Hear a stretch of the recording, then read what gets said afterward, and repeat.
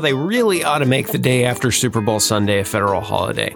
It's hard work watching all that TV, eating all that food. Well, ready or not, here we come Monday, and we've got cards to write and flowers and chocolates to buy. A very good February 13th, everybody. Your Monday edition of your Pinpoint Podcast. As we get into this new week, we get geared up for the Day of Lovers, and we get you ready for a bunch of big changes that are headed to the Brazos Valley. It is quick-moving systems this week. It is a lot to keep up with, and there's plenty of wind to keep you on your toes. Let's get things started. Let's first talk about that Tuesday. Max, Valentine's Day is going to be an interesting one for us. Yeah, after what is going to be a very nice Monday, we then turn our attention to Valentine's Day, where wind picks up in the overnight, and we might even see a couple of showers out there too. This is the first of several different low-pressure systems that we will be talking about over the course of the next week or two. This one is not going to pack a huge punch, but it's probably going to be one of the better chances that we'll have for rain over the next several days. So some scattered showers, maybe an isolated thunderstorm is a possibility as we go through the overnight hours and into the early morning hours of your Valentine's Day. Again, coverage will be anywhere from about 50 to 60%. And the biggest change from the past several days is that it really doesn't look like we're going to tap into a ton of the moisture with this system, but potentially a tenth to a quarter of an inch is up for grabs throughout the first half of the day on Valentine's Day, and then we'll clear things out, potentially even looking at mostly sunny skies by the time we get into the afternoon.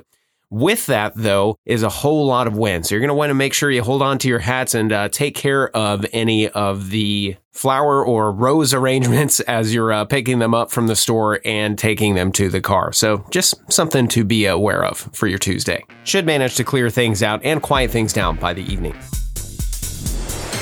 Yeah, and as soon as that low moves out of here, the weather maker that brings us these changes for Valentine's Day, already looking at the next one. It's already diving south out of Canada. This one has attached to a little more cold air. So if you like the springtime feel that we're going to be getting for the next few days, you know what we say, don't squander it. So Wednesday is the next storm system. This one is going to bring quick amounts of unstable air, warmer conditions, humidity, all that good stuff back out of the Gulf of Mexico by Wednesday afternoon, where we could see a few showers, maybe even a stray rumble of thunder. Overall, as we go through your Wednesday into Thursday and make some more changes around here, we don't have a big concern for severe weather, but the atmosphere kind of has that thing to it, right? So we'll watch for a very isolated potential Wednesday afternoon until the sun goes down. Yeah, in fact, the latest early morning update from the Storm Prediction Center confirms exactly that. There is a small chance that a strong storm could get its act together across our far northeastern counties. Right now, it really does not look likely. There's a higher risk for severe weather across the Arklatex moving into Arkansas. And then as we go throughout Thursday evening into western portions of Tennessee into Mississippi, again, that time way out of the Brazos Valley. And then the cold front comes through Wednesday night to early Thursday morning. And that once again kicks up the better chance for rain.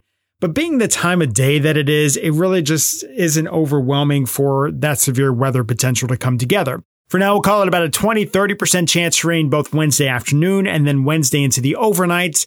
We'll keep track of the details. But for now, I think the bigger change is going to be your Thursday. So after we spend today around 70, Valentine's Day are in the mid-70s, Wednesday near 80, Thursday you wake up and the wind is still blowing, but it's blowing colder, which means that Thursday is only going to be topping off in the mid-50s. And when you factor in the wind, it's one of those days where it only feels like the upper 30s and the 40s. And it's also going to be cloudy to make it feel just that much colder. And that sets us forward for the rest of the week for your Friday and your weekend, which are also very chilly in February-like. Morning temperatures in the 30s. Highs in the mid-50s, a very double nickel looking weekend heading into your Saturday and Sunday. And from now until then, wind is going to be a big thing that we're talking about. Whether it's with the south wind over the next couple of days, bringing that spring-like, more humid air, or the north wind that we're talking about towards the end of the week, reminding us that February is still very much in play. Hold on to your hats, because it's going to be a pretty breezy week. All right, so that'll do it here for your Monday edition of this Pinpoint Podcast. Go ahead, sneak a nap under your desk. You stayed up late last night watching the game. Nobody's going to notice. They're probably doing the same thing. I assume you're talking directly to me, and I will do just that. We'll catch you back here for your Tuesday edition of your Pinpoint Podcast. Max will bring you roses, and we'll bring you a big box of chocolate that is this podcast to get you ready for your Valentine's Day.